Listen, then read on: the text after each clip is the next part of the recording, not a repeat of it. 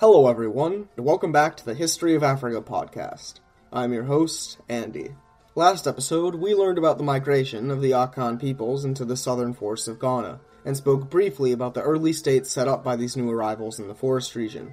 From these multiple early states, however, one would emerge as the dominant power in the 15th century Ghanaian forest. Season 3, Episode 2, The Empire of Denkyira.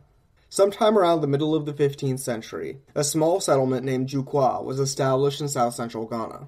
This city, located on an important trading road from the gold fields in the south to the trade routes of Bonomanso in the north, was initially only a small settlement, barely large enough to even be called a proper urban center. Despite its strategic location, the gold trade of southern Ghana was simply not lucrative enough at this time to single-handedly fuel the creation of a large mercantile city. So Jukwa remained small in both population and economic significance. But soon the entire system of trade in West Africa would undergo an immense shakeup, almost entirely due to the arrival of a single boatload of men. In 1471, a group of Portuguese sailors under the sponsorship of Henrique, Duke of Viseu, better known by his anglicized name Henry the Navigator, arrived on the southern coasts of Ghana. These Portuguese merchants, upon arriving in Ghana, began trading with the local Fanti people that they encountered on the southern coasts. When the merchants bought gold from the Fanti, they were shocked at how low the price was. For the last several centuries, much of the gold in Western Europe was imported from West Africa along the traditional north-south trans-Saharan trade route, where it had passed through several middlemen in West and North Africa, only to be eventually sold to the Europeans at a huge markup. However, to the Europeans, buying gold from the Fanti was like buying from a wholesaler. There was no markup from the numerous taxes or transportation fees that came with the trans-Saharan trade route. And not only did they find gold at a wholesale price, they also found ivory, tropical woods, pepper, and other spices, all at an incomprehensibly cheaper price than what they could find at a market in North Africa. When the King of Portugal heard about the potential profits of trading directly with the people of the forest region of Ghana, he ordered the construction of an impressive stone fort, Elmina Castle, on the coast of Ghana in 1482. Fanti merchants flocked to the castle to sell their wares to these peculiar foreigners who were buying their products in unprecedentedly high volume, while Portuguese merchants sailed in droves to purchase these unusually cheap African products. Soon, there was now a stable, well-trafficked trade route directly between Portugal and the coast of Ghana, and the world would never be the same. The economy of North Africa and the Sahel slumped as the trans-Saharan trade route declined. The Portuguese economy boomed. Other European powers looked at the small coastal kingdom with envy. Soon, Portuguese merchants would sail beyond only Ghana, eventually reaching into southern Africa, Arabia, East Africa, India, China, Malaysia. The traditional overland trade route between Europe and Asia also began to decline. The Mediterranean and Indian Ocean trade routes were disrupted, and the economy of Ghana would never be the same either. Remember, when trade in Ghana traveled along a north-south axis, this rewarded the cities in the north, like Bonomanso, who could act as strategic mercantile hubs and produce finished goods to trade with those further south in exchange for gold, which they could then sell to the north for a profit. However, with the opening of a direct trade route between the Ghanaian coast and the outsiders, in this case Europeans, the people of the Ghanaian coast could turn not only to Bonomanso, but to the Portuguese as a source of finished goods. Whether it was glass, iron products, or tanned leather, the Portuguese could offer them at a comparable, or sometimes even cheaper rates than the merchants of Bonoman. Of course, the Portuguese would later add firearms to the list of valuable items they would trade in Ghana, as well as yams, or sweet potatoes, when they came into contact with them in the Americas. Yams, which grew quite well in Ghana's climate and soil, soon became a huge hit, and even replaced millet as the staple food in the Ghanaian diet. Anyways, while Bonomanso continued to be an important producer of finished goods, the city's monopoly on the products in the south was broken. The town of Jukwa, however, benefited immensely. It was no longer only a third-rate mercantile hub on the fringes of the gold-carrying trade routes, but was now right in the center of the economic action. You see, Jukwa is only a few dozen miles north of Elmina Castle itself. So if Akan merchants wanted to bring their local products to the castle, or try to resell their European imports in the north, Jukwa was the perfect location for a middleman. With this new wealth from taxing trade, Jukwa became the most important city in southern Ghana.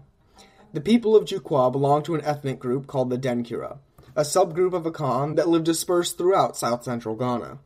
And soon, largely from the profits they received from acting as a middleman in the luxurious southern Ghana trade, the elites of Jukwa became the wealthiest people in southern Ghana.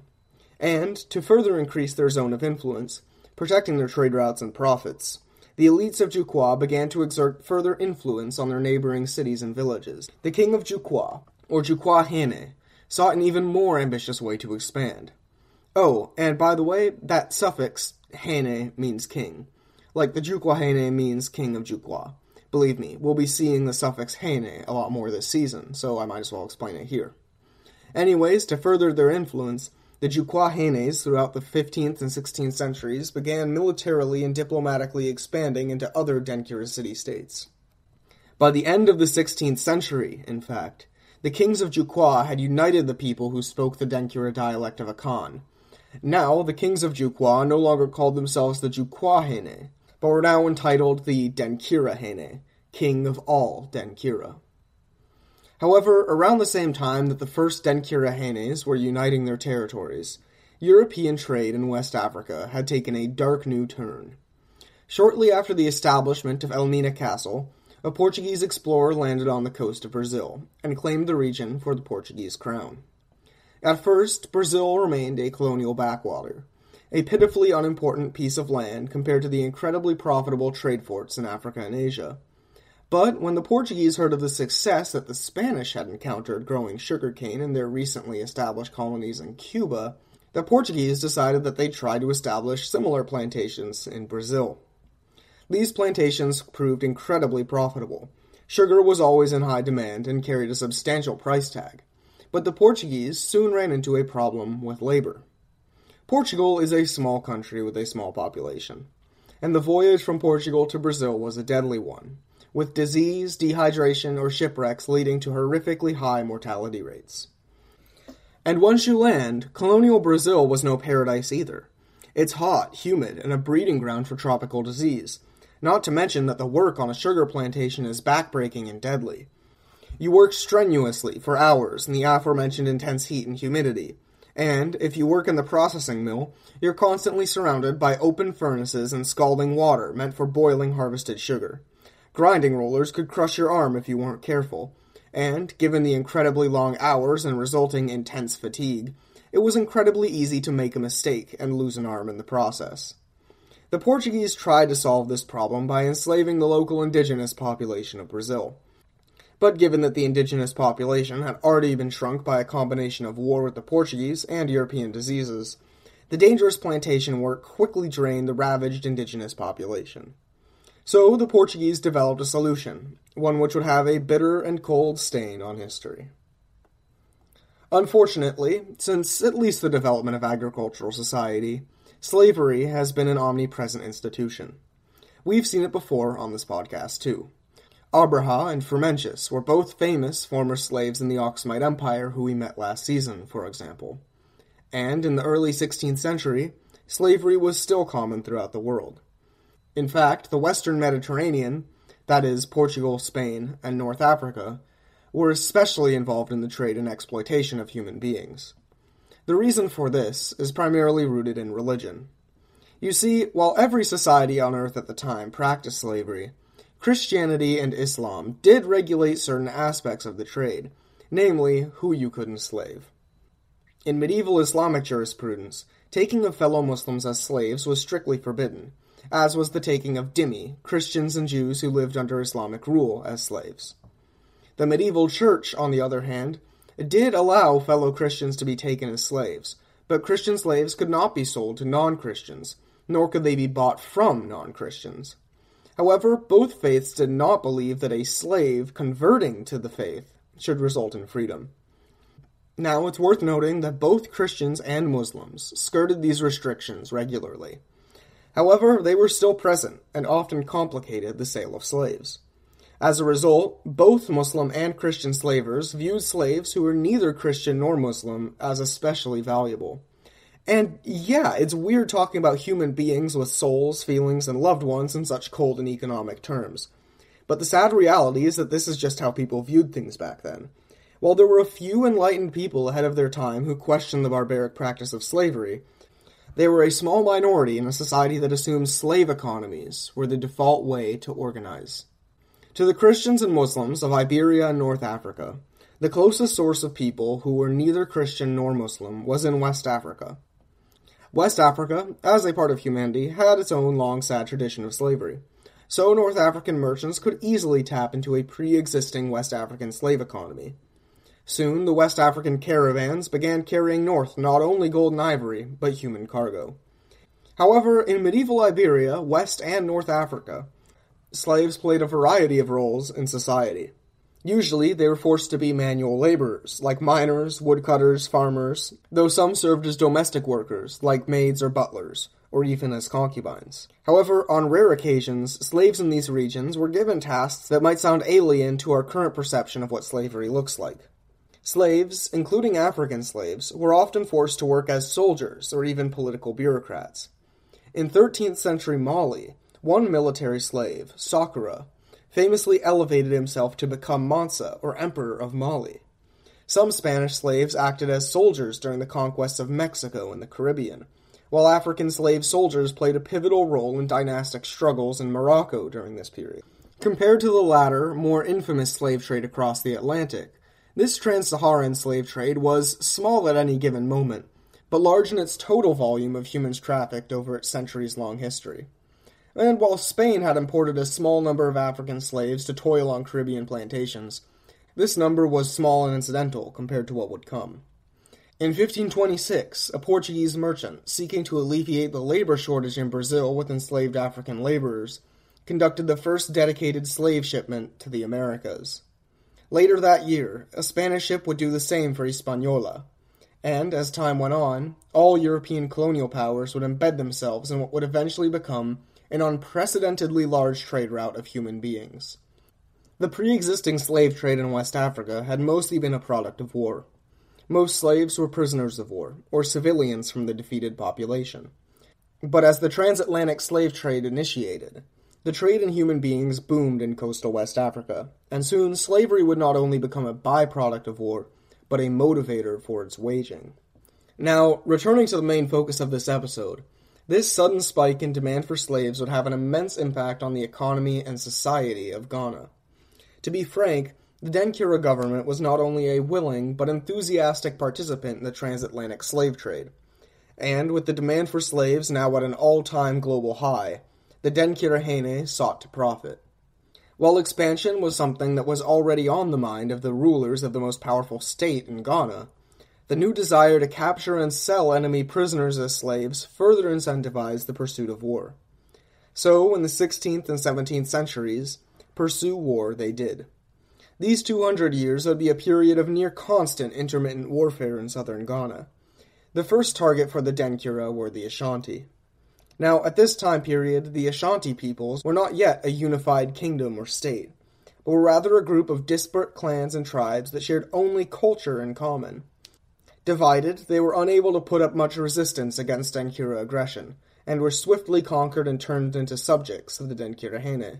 With their immediate neighbors to the north subjugated, the Denkyira's focus turned to assuming control of the trade routes between their kingdom and the Europeans.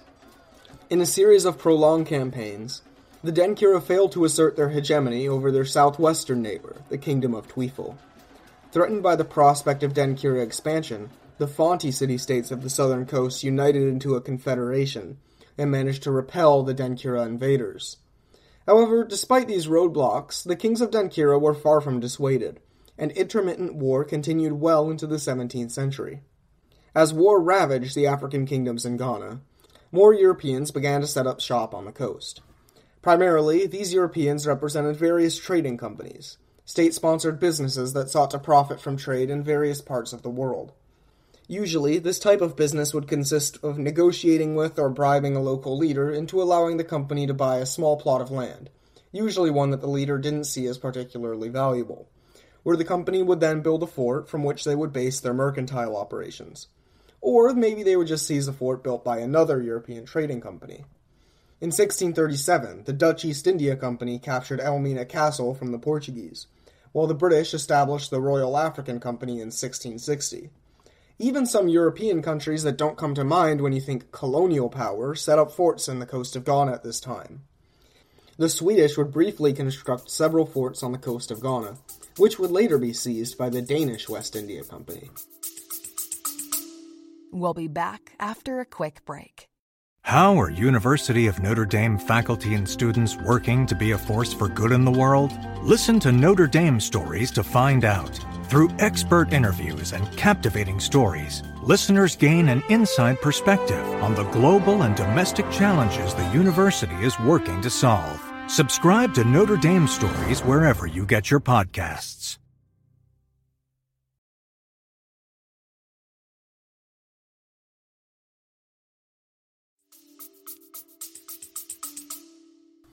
Brandenburg, Prussia, a small kingdom in northern Germany, also set up a few forts on the Ghanaian coast. For the Denkyira, and the kingdoms of Ghana more generally, these new arrivals were a blessing, as the Ghanaian kingdoms could play the Europeans off each other during trade negotiations to receive the best price. Oh, the British aren't offering the full price for a shipment of slaves and ivory? Well, that's okay. The Denkyira merchants can just go sell them to the Swedes. I bet they'll buy them for full price. Nobody was better at taking advantage of this relationship than the Denkyira Hene.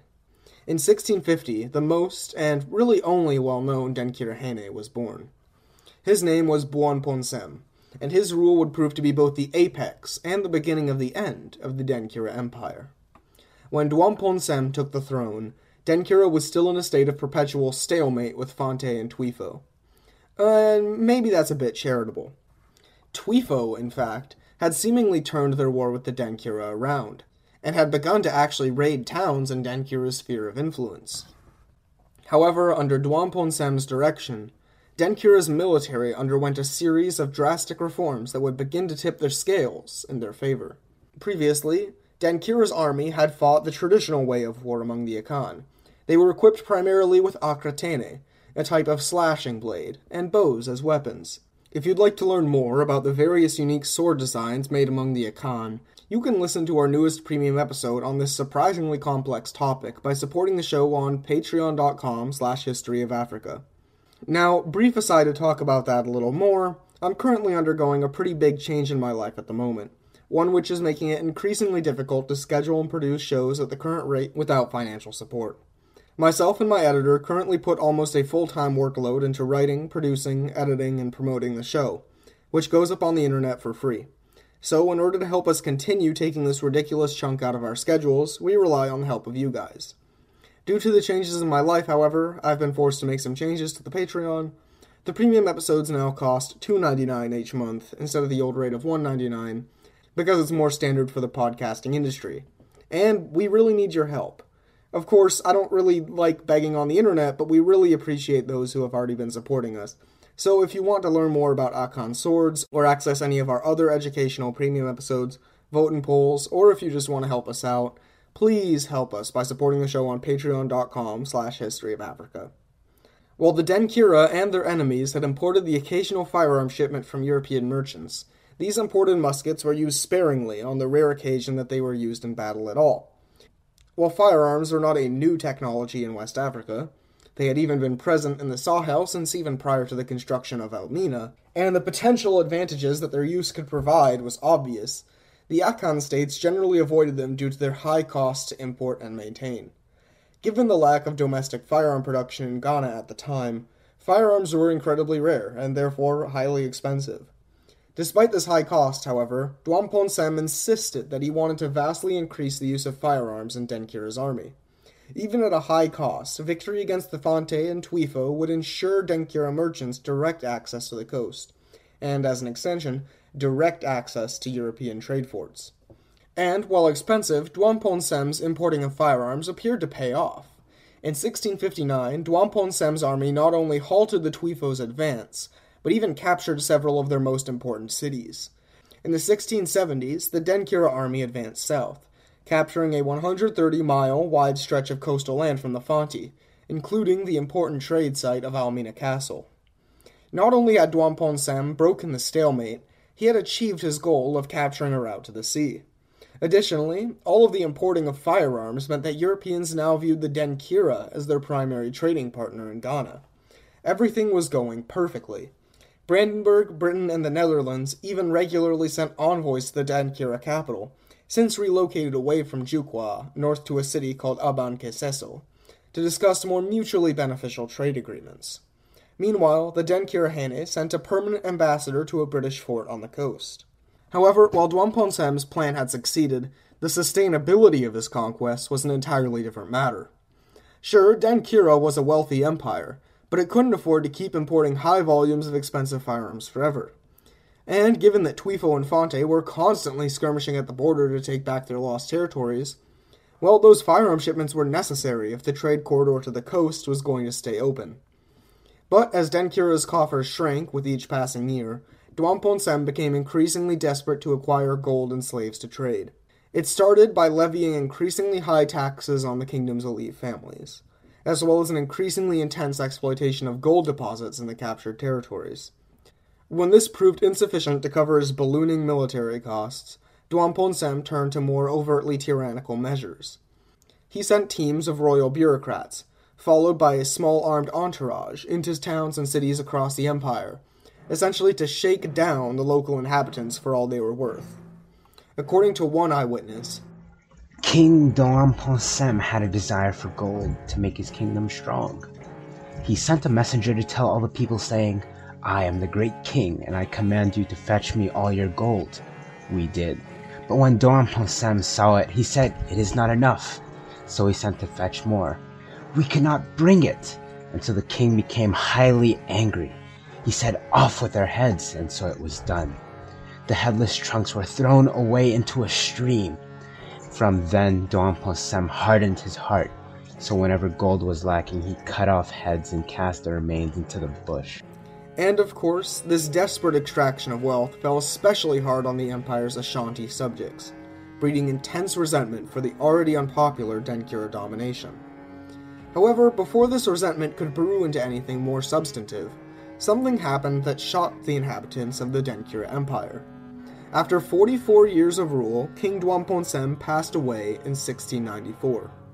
He would leave behind a complicated legacy, as an incredibly effective, if not kind-hearted, ruler. His successor was a man named Denkyira, who would prove to equal Dwapon-Sem's cruelty, but lacked his capable leadership. While the tyrannical extraction of wealth from the empire's inhabitants continued, the battles in the south began to turn against the Denkyira. Denkyira's wealth and manpower had already been stretched thin by decades of expensive warfare, and the levy was about to break. As Denkyira's coffers ran dry and they lost the ability to import firearms, Twifo and Fonte forces whittled away at their armies in the south. Understanding the desperate need for firearms, Denkyira adopted even harsher methods of extracting what little wealth his people had left. History proved this decision would be a mistake, as the resentment provoked by these ever-intensifying kleptocratic tendencies would prove not only to be the end of Denkyira, but the end of his empire. Join us next episode, as we learn about what exactly was going on among the Ashanti during this time, and how it will blossom into a flame of rebellion that will consume the Denkyira Empire. Thank you for listening to the History of Africa podcast. If you like the show and the free education we provide, then I'd encourage you to support the show. This can be done by a monetary donation to our Patreon, which can be found on our website, historyofafricapodcast.blogspot.com, by giving the show a review on iTunes, or by sharing the podcast to anyone who you think might be interested. This episode, like all others, is brought to you by our patrons: Raul Kanakia, Ayo Fagbamie, Aaron L., and Kevin Johnson, among others. Thank you for helping to make the show happen.